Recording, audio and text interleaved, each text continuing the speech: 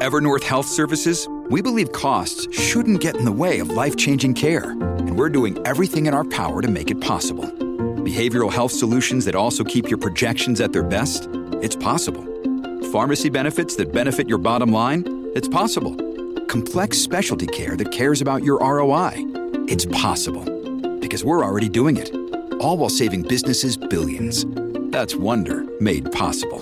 Learn more at evernorth.com/wonder. Hello, America. Today on the podcast, I think a really good one, very emotional from many people on Afghanistan, the people that actually served. We bring you up to speed on all of it. We also take a look at the batting average of Joe Biden. Not so good. No, not so not good. Opposite of good. And we bring some good news. I met with the Attorney Generals, the GOP Attorney Generals, 22 of them yesterday, up at a meeting that they have once a year. And boy, I was really bolstered by the attitude and the way they interpret their jobs. So we brought some good news. I had Eric Schmitt, who is the Attorney General from Missouri. He's the guy that just got a judge to say what Joe Biden did on the border is illegal and it must be turned back to the Trump policies. And it looks like it's such a strong ruling that it won't go very far when the Biden administration takes it back up and tries to get it to go to the Supreme Court.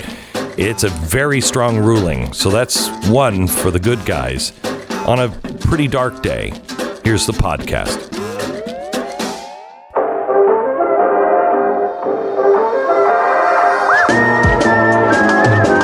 You're listening to the best of the Glenn Beck program.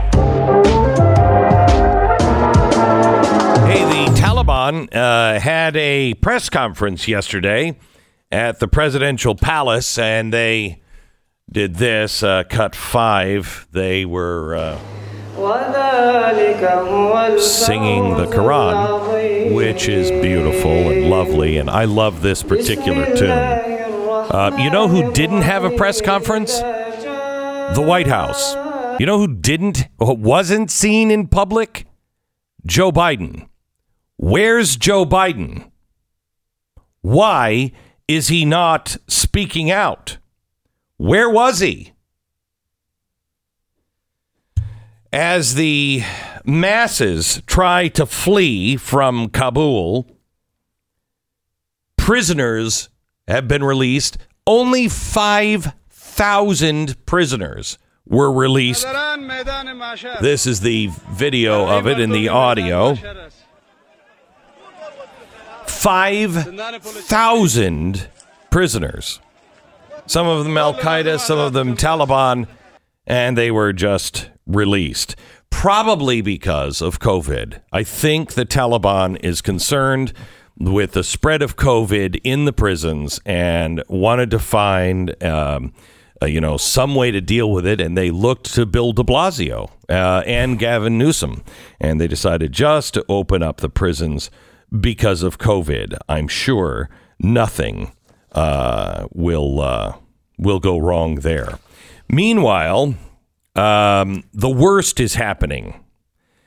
I want to give you a story from the New York Times. Now, listen to how this story, you've seen the pictures, you know what's going on. Listen to this. It was his first day as the Taliban-appointed mayor of Kunduz. His name is Gul Mohammad Elias. He was on a charm offensive. Last Sunday, the insurgents seized control of the city in northern Afghanistan, which is in shambles after weeks of fighting. Power lines were down, water supply, powered by generators, didn't reach most residents. Trash and rubble littered the streets. The civil servants who could fix these problems were hiding at home, terrified of the Taliban's return. So the insurgent commander turned mayor summoned some to his new office and persuaded them to return to work. He said, quote, Our jihad is not with you in the municipality. Our jihad is against the occupiers and those who defend the occupiers, Mr. Elias told the New York Times by telephone. But day by day, as municipal offices stayed mostly empty, Mr. Elias grew more frustrated, and his rhetoric grew a little harsher. Taliban fighters began going door to door, searching for absentee civil workers. Hundreds of armed men set up checkpoints across the city. At the entrance to the regional hospital, a new notice appeared on the wall. Employees must return to work or face punishment from the Taliban. Just a week after the fall of the city, the first in a series of cities that the Taliban seized with breathtaking speed, the insurgents are now in effective control of all of Afghanistan, and they now must function as administrators that can provide basic services to hundreds of thousands of people. And the experience of those in Kunduz offers a glimpse of how the Taliban may govern and what may be in store for the rest of the country. In just days, the insurgents, frustrated with their failed efforts to cajole civil servants back into work, began instilling a little terror, according to the residents reached by telephone. I'm afraid because I don't know what will happen next or what they will do, said one who asked not to be identified for fear of retaliation by the Taliban. 3 days after the Taliban took control of Kunduz, a civil servant received a call from an insurgent fighter telling him to go to his office. The mayor of Kunduz wanted to speak with him. The mayor invited Mr. Omar Hill, who had been staying home since the retreat of the government forces, as insurgents flooded into the streets and a sense of unease gripped the battered city. He had experienced a similar moment twice before, when the Taliban briefly in 2015 and 2016 seized the city. Both times the insurgents were pushed back with the help of American airstrikes. But this time, days after the Taliban took control, the entire Afghan Army Corps, charged with reclaiming the city, surrendered to the insurgents. They handed over all their weapons and vehicles in a stark sign that they would not be rescued. When he arrived at the municipal office to speak to the new mayor, the sprawling compound looked eerily untouched by war. But the New York Times writes, inside the building, he joined 8 municipal employees and Mr. Elias, the new mayor. He introduced himself as the new mayor. A young man with a long beard, Mr. Elias assured them that they would not be targeted by the Taliban and instructed them to return to work to improve people's lives and morale. Sharing his mobile number, he told them, call if you have any trouble with the Taliban fighters. We've captured the city, and now we can assure the people that we will provide the basic services. The mayor was quoted in another phone interview. Halfway through the meeting, a shopkeeper pleaded with the Taliban bodyguard to see the mayor. Like hundreds of others, his kiosk had been mostly destroyed by fire during the Taliban's final push. He said shopkeepers, fearing for what remained of their stores that they would be looted, wanted the Taliban's promise that they could return to the market to collect their things safely. The mayor complied. He even provided reimbursement for the taxi and bus fare that they spent on moving their goods. For the rest of the day, the mayor met with other municipal leaders trying to get services restored. At the state-owned Water and Sewage Corporation, he demanded that the water supply be turned back on. When a manager told him the power lines would first have to be repaired, he told the director of the electricity department to compel his employees to return. At the local health department, the new Taliban director of health delivered the same message to the hospital staff. And insurgent fighters gave water to the health workers and offered 500 Afghanis, around $6, to each of the hospital guards to pay for a dinner that night. There was some good progress, writes the New York Times. Oh my gosh. I bet they get a Nobel Prize for this. I bet it's got to win a Pulitzer, don't you think? Did Rashida Tlaib and Ilhan Omar write that article? Isn't that amazing? Isn't that amazing? I will say that the Times did write some pretty devastating things about this as well, along with a lot of other mainstream media. I mean, a lot of these headlines. The Atlantic, this headline is Biden's betrayal of Afghans will live in infamy. And there's a lot. I think just how quickly and how terribly this has turned has even shaken some of the mainstream media people. Now, of course, they'll probably come back eventually here. But I was surprised to see the even mainstream coverage being largely critical, with the exception, of course, notably of what you just read, which was pathetic. The fecklessness, this one is written by thebulwark.com. I like this one. The fecklessness is not limited to Biden himself. His wider administration is complicit. State Department spokesman Ned Price has conceded the Taliban is already committing war crimes, but he warned them that if they continued, they'd be internationally isolated. Oh, not into really internationally isolated? Oh boy, they're going to be canceled. Culpability for the disaster rests on one other place, they write. The American people.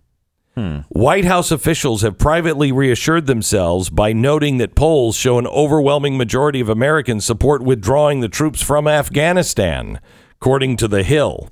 So the Biden teams find reassurance in the fact that most Americans don't care about the risk of another 9/11, ethnic cleansing, or the destruction of a future for Afghan women. Really? So they are blaming the American people for that. A, that's what leadership is all about. And B, I don't know about you, but I do care about the women and the children and the future of the women and children in Afghanistan. I do care about the risk of another 9/11. I do care about ethnic cleansing. I just don't want to be there forever with no mission. It doesn't mean, oh, I don't care. Just pull out and let the whole thing collapse and let evil just win and sweep a nation. What evidence do you have that you care about women in the Middle East being tortured? I mean, only the Nazarene Fund. Right, that's it. Just the Nazarene Fund. But I mean, this is, there are a lot of people who wanted to get out of there. I mean, everyone wants to get out of there at some level. The idea was to get out of there with some level of competence. It wasn't just like let the entire thing go to flames and have the Taliban inside the presidential palace in 2 days. No one supported that. Yes, there's an idea that people didn't want to be engaged in this area forever, but that was to go along with that was the idea that it wouldn't turn into exactly what it turned into in 2 days. In 2 days. I mean, you were talking about this, Jason. We mentioned this off the air. You were here. You're on my show, I don't know, a few months ago, and you said, yeah, I think it's going to be back in Taliban control in 6 months. And you came on here the other day and you said, hey, I think it might be till September 11th. We didn't even make it till Monday. That was a show we did on Friday. And they were taking pictures and doing press conferences and singing inside the presidential palace 2 days later. This is the most catastrophic handling of any situation of any president in my lifetime. I've never seen anything like this. I'm continually blown away all weekend at how pathetic this is. I've never seen anything like it. Have you ever seen anything like this? Yeah, but I am older than you. Yeah. So I saw Iran with Jimmy Carter, and I saw with... But like that, Iran with... We didn't have control of Iran. Right? Like this we were an embassy inside of another country. Yes, I understand that we are also an embassy in another country in Afghanistan, but that was under our control and our direction for 20 years. I was also going to say I'm old enough to remember, and I think it was Ford when we pulled out of Vietnam. Yeah, Saigon is the one thing people go back to. And everyone knew. The argument was, we pull out, the communists will come in and slaughter all of these people. And it's going to be a very bad thing. No. They're going to be prepared. It's going to be fine. We can leave. It's just a bloodbath over there, and we shouldn't be involved in blah, blah, blah, blah, blah. And they were climbing over the fences of our embassy. And I love this, when Blinken said, this is definitely not Saigon. You are not going to see helicopters land on the roof of our embassy. No, you know why? Because our $1 billion embassy had a helicopter landing pad down on the ground, not on the roof like we did in Saigon. Not to mention, it's not even our embassy anymore. No, it's not. We put $1 billion into the thing, and we just handed it over to them. I mean, at least though in Saigon, test me on my history here, but we knew this was coming in Saigon. Yeah, we did. And we evacuated a lot of the Americans, and we left a specific number. I want to say it was 1,500, or I can't remember exactly how many it was, which was our 1,250. That was our belief that we could evacuate those people before the Taliban, or in this case, the Vietnamese got there, the northern Vietnamese. Correct. So the situation was like, we then started evacuating the Vietnamese that we wanted to get out. And we had this plan that, okay, once they hit this point, when we have to start taking the Americans out. And that's why it was such a close call. But we knew it was coming for months. Right. And we were evacuating those who helped us. Yeah. We aren't evacuating the people who helped us. That was our complaint 2 weeks ago. Mm-hmm. Now we're going to be lucky to get the Americans out. We had to send troops in to evacuate our own people. Yeah, but only 5,000. Which it continues to escalate. We're going to have about 100,000 troops on the airport by next week. I think the newest figures are 6,000 to secure that airport. Which, again, was more than double what we had when we said we were going to get them out. We had around 35. Incredible. The best of the Glenn Beck program.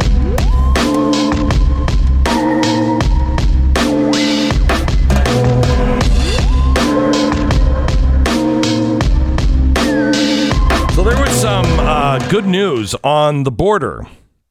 And I am going to let the man who actually led the way on this tell you about what it all means.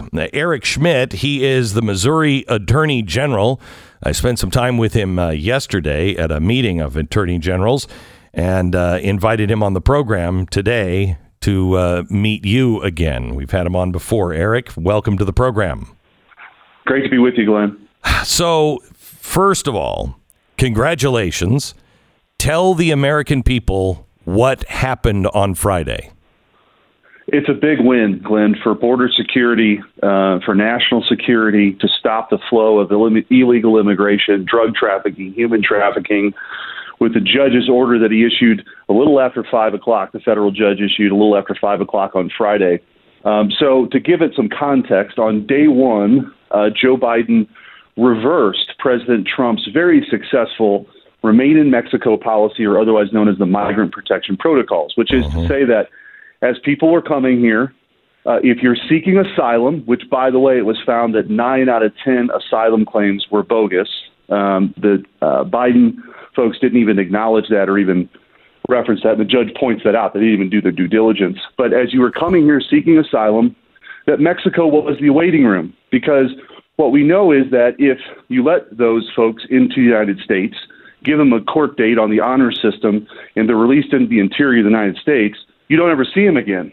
And that's exactly what has been happening. The 1.1 million people since January have come here illegally. And but it has created a perverse incentive. And the judge cited this, that if you have people who get paid to get people here illegally, if they know all they have to do is say, we're seeking asylum, and they are in the United States, it's very lucrative for these really bad guys to take advantage, by the way, of people along the way, too. It's big business. And so the Trump policy that said Mexico is the waiting room significantly cut down on this illegal activity. We said the Biden administration can't do what they did, which is to reverse that policy, and a judge agreed with us. So the good news here is that we're going to get back to President Trump's Remain in Mexico policy, and it's a great example of federalism at work.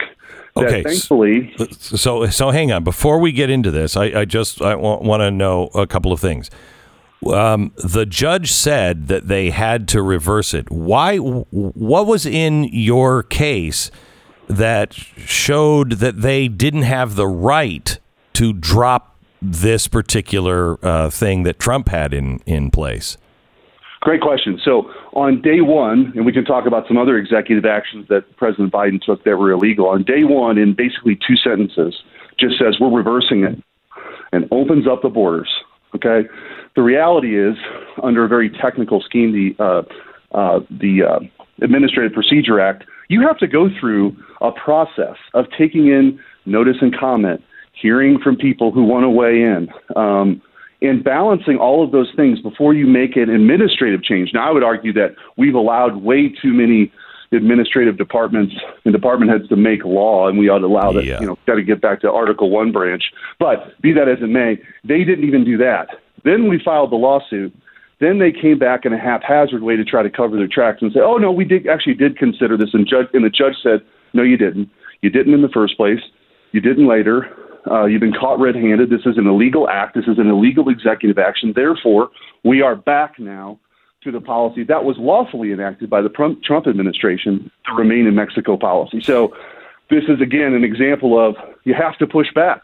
We're not going to accept this sort of lawlessness of the Biden administration. And they've done this on social cost of greenhouse gases. They've done this on the Keystone XL pipeline, and there's a number of lawsuits in the pipeline there to challenge this. But this is by far and away, I think, the most significant victory against the Biden administration for these kind of actions. I'm speaking to the Attorney General of Missouri, Eric Schmitt, who led the way on this. Now, Eric, you say this is a very good thing because they've been ordered to do it. Well, they've been ordered to do other things, and they're not obeying the courts. They're dismissing the courts. Also, this was happening in a district court, if I'm not mistaken, here in Texas. What makes you think that this will be supported? Because the government is going to appeal. What makes you believe this will actually win at the highest level? Well, this was a very well-reasoned opinion, and I think the judge, who was in Amarillo, and by the way, the Department of Justice tried very hard to move it out of that because this particular DOJ was trying to get it to an Obama-appointed judge. But the reality is the rule of law prevailed here, and that's all you really want from the judiciary, as far as I'm concerned, to interpret the law as it's written, not how they want it to be. That's not the left's view of what they want judges to do. They're much more, in favor of judicial activism. But the judge gave them 7 days to appeal. So they would appeal to the Fifth Circuit Court of Appeals, which is a strong conservative, and I mean that in the sense of, they rule based on the law. So we're confident that the Court of Appeals will reject the appeal. But this is a big deal because if you think of what's happening at the border, it's a total disaster. There's a 21-year high in illegal crossings. You have, and Missouri's interest in this, by the way, not being a border state, is we've taken on human trafficking. We've spent a lot of resources. Our state has made it a priority to take on the dark underworld of human trafficking. And these cartels are very, very engaged in human trafficking, including trafficking drugs across the border. And it's very profitable for them right now because people are, being released into the interior of the United States. Eric, we spent time together yesterday. I was lucky enough to be invited up to the Republican Attorney General's meeting, which I think you have, once a year? And and I was impressed with how many of you guys know exactly what you are up against and that you are the last line of defense. I mean, after you guys, we're down to our local sheriff. You are the last line of defense to be able to stand for the Bill of Rights. What was the... Yeah, look... Go ahead.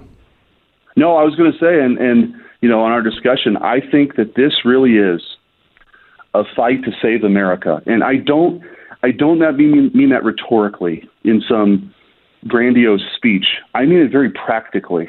I think the Republic is truly on the line. And I think that for us, and this is what I believe, and I think a lot of Americans, certainly your listeners do, I know you do, that America is the most noble, important experiment in the history of the world. what the founders said was, everybody before us in 1776 had it exactly backwards. We don't need to ask. Our rights don't come from a king or a queen or some despot. Our rights come from God. And what government is a project to protect those rights, to protect those individual rights that were given by God. So your ability to speak your mind, your ability to defend yourself, are born with those things. And America is very unique in the history of the world. It's an exception. That's what American exceptionalism means. We are exceptional in the sense that most places around the world still to this day don't believe that. And if we lose this fight to save America, there's no going back. We are the last best hope for mankind. We got to get it right. So when you talk about these things that are happening in Washington, D.C., federalizing elections and undermining election security just to obtain power by using what they were doing during the pandemic to loosen those integrity measures just to gain power, to teach our kids to despise America, as opposed to teaching them what America really is about, the Bill of Rights, which is very important. But I think it starts with the Declaration of Independence, which is our mission statement. It says who we are, what we believe, what we stand for. And the Constitution then sets forth that framework to protect those rights. The states came together to create a federal government of limited powers. And the people reign supreme, not some sovereign authority who claims that they got their power from God and we have to ask permission. That's very unique. We don't talk about that as much anymore, but I certainly view my mission as an attorney general and now running for the United States Senate as protecting that, protecting individual rights. Somebody asked me, and we announced a cold case arrest last week in St. Louis, and as part of my job as Attorney General of the state's chief law enforcement officer, legal officer, and I was asked the question, how do you feel about fear being used right now to get people to wear masks? And I said, there's nothing new under the sun. That's what every dictator and every tyrant has said since the beginning of the world. They've used fear to aggregate and accumulate power.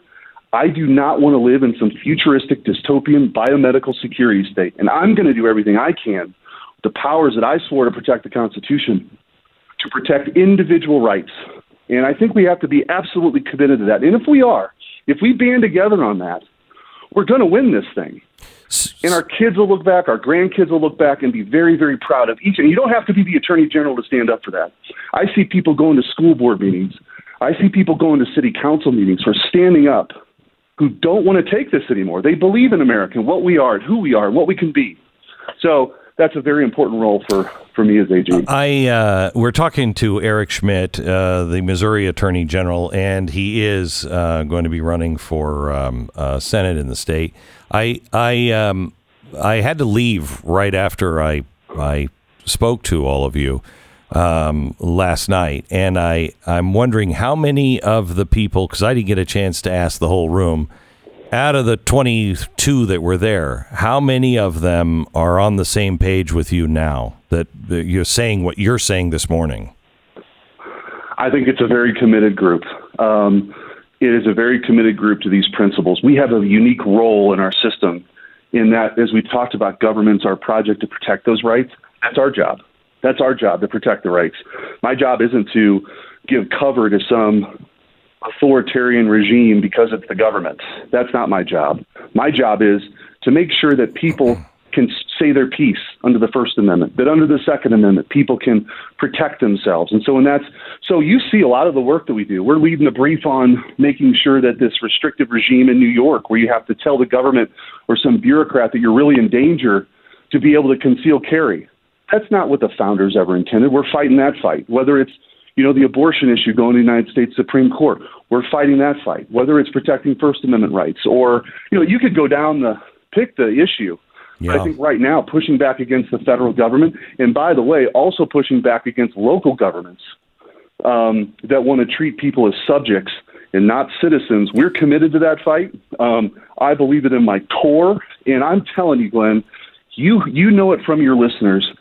There is something happening right now in the city council rooms, in the school board rooms, in these hearing rooms. People don't want to lose America. They don't, because it is this shining city on a hill.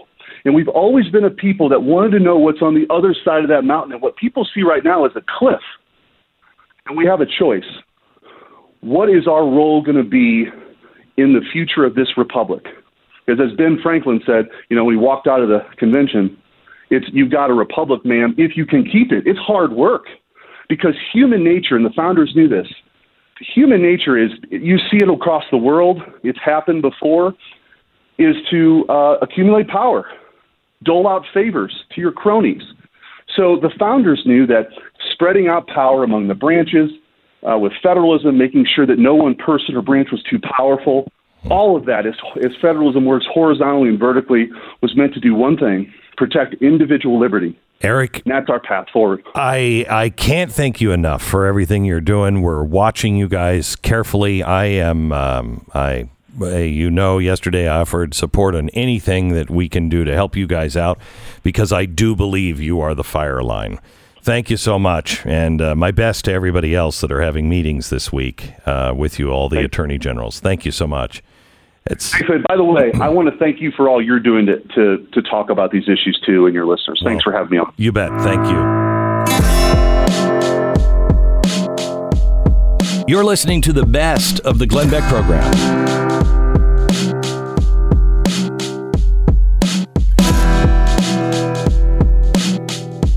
It was an exceptionally hot summer morning on 13th of July, writes The Guardian, when people in the Malistan district of southern Afghan province woke up to find that the conflict that had swirled around them for weeks had finally reached their small town, and Taliban fighters were closing in. By noon of that day, 22-year-old Fatima, 7 months pregnant, was seeking shelter from bullets raining down on her home in her village, which was caught in the vicious crossfire between Taliban militants and government forces. Surviving the battle was not the only thing on her mind, however. Her family were terrified that the Taliban gained control of their village. They would begin taking women like Fatima, as they had taken other young women in parts of the country, falling under their control. We had heard of cases where the Taliban would kill young men and sexually abuse girls and young women of the family. The fears of Fatima and her family were justified. When the Taliban finally came to our village, they wanted to take a young girl with them, but she ran to the roof of her house and ended her life. Nazarene Fund was started because when our troops were pulled out of Iraq, something called ISIS came in, and they were kidnapping and raping and killing families, but mainly women and children. Were bringing them into sex slavery. We started the Nazarene Fund, and now our chief operating officer, our CEO, is Rudy Atallah. And I wanted to get him on the phone right away today to see what he knows about the situation in Afghanistan and if he sees a way for us eventually to help. Rudy, how are you, sir? Hey, good. Good to hear your voice, Glenn. Yeah, good to talk to you. Tell me what you know about what's happening in Afghanistan and how bad it is for the people that we've left behind. It's extremely bad. I mean, I'm getting calls right now from Gulf states, from the region, from Lebanon, from all over the place. If you watch the news media in the Middle East, they're showing repeats of people falling off C-17s on takeoff, people dying, people scrambling, looking for ways to escape Afghanistan. We just absolutely evacuated without leaving them a single choice or protecting any of them. And all my military friends that served over there, I have a former Navy SEAL here with me staying at my house, and we were talking about it. He did 4 combat tours in Afghanistan. He said all our folks, our allies that helped us on the ground now are stuck. And what's really going to happen is eventually Al-Qaeda is going to get its foothold. Terrorism is going to go back on the rise, and the people that are not killed that we've trained are eventually going to flip because they want to survive and maintain themselves. And so these trained individuals are now going to be working against us. Not only that, but now Al-Qaeda and the Taliban have access to U.S. armament, U.S. weapons, U.S. drones, knowledge. Drones. Yes, drones. Absolutely. Scan Eagles. We used the Scan Eagle when we did the Maersk, Alabama hostage rescue. So yes, and China's in there, recognized them already, is going to recognize the Afghans. The Russians are going to recognize the Afghans. You can bank on Al-Qaeda 3.0 coming back with a gusto, and sooner or later we'll start seeing all these terrorist attacks around the world. And what breaks my heart and what really frustrates me more than anything, everything that we worked 20 years to achieve is down the drain. Now we got to start from ground zero again because of this very poor decision by the White House. Rudy, are we going to be able to be in a situation to where we can help these women and children at some point as the Nazarene Fund? I'm looking at different ways to do that. It's not going to be easy. We no longer have any allies in the region. I mean, it's just down. Pakistan, the church there is under constant persecution. Now Afghanistan obviously has fallen. There's nobody in the region that if we work, we're going to have to work very quietly. And I just need to figure out the best ways to support these people, whether it's in place or slowly get them out of the country. I mean, it's as you said in your opening remarks, we're still dealing with the problems in Syria from poor decisions during the Obama administration. And we're still rescuing kidnapped women and children. There are still thousands missing, and that's an ongoing situation. So Afghanistan is going to be in the same genre, but right now it's extremely dangerous. But I'm hoping that we're going to find a way to do something. Rudy, thank you very much. Our prayers are with you and everybody that is part of our military. This has got to be just a brutal, brutal weekend for you and your comrades. It's a gut punch. I bet. Yes. Thank you so much, Rudy.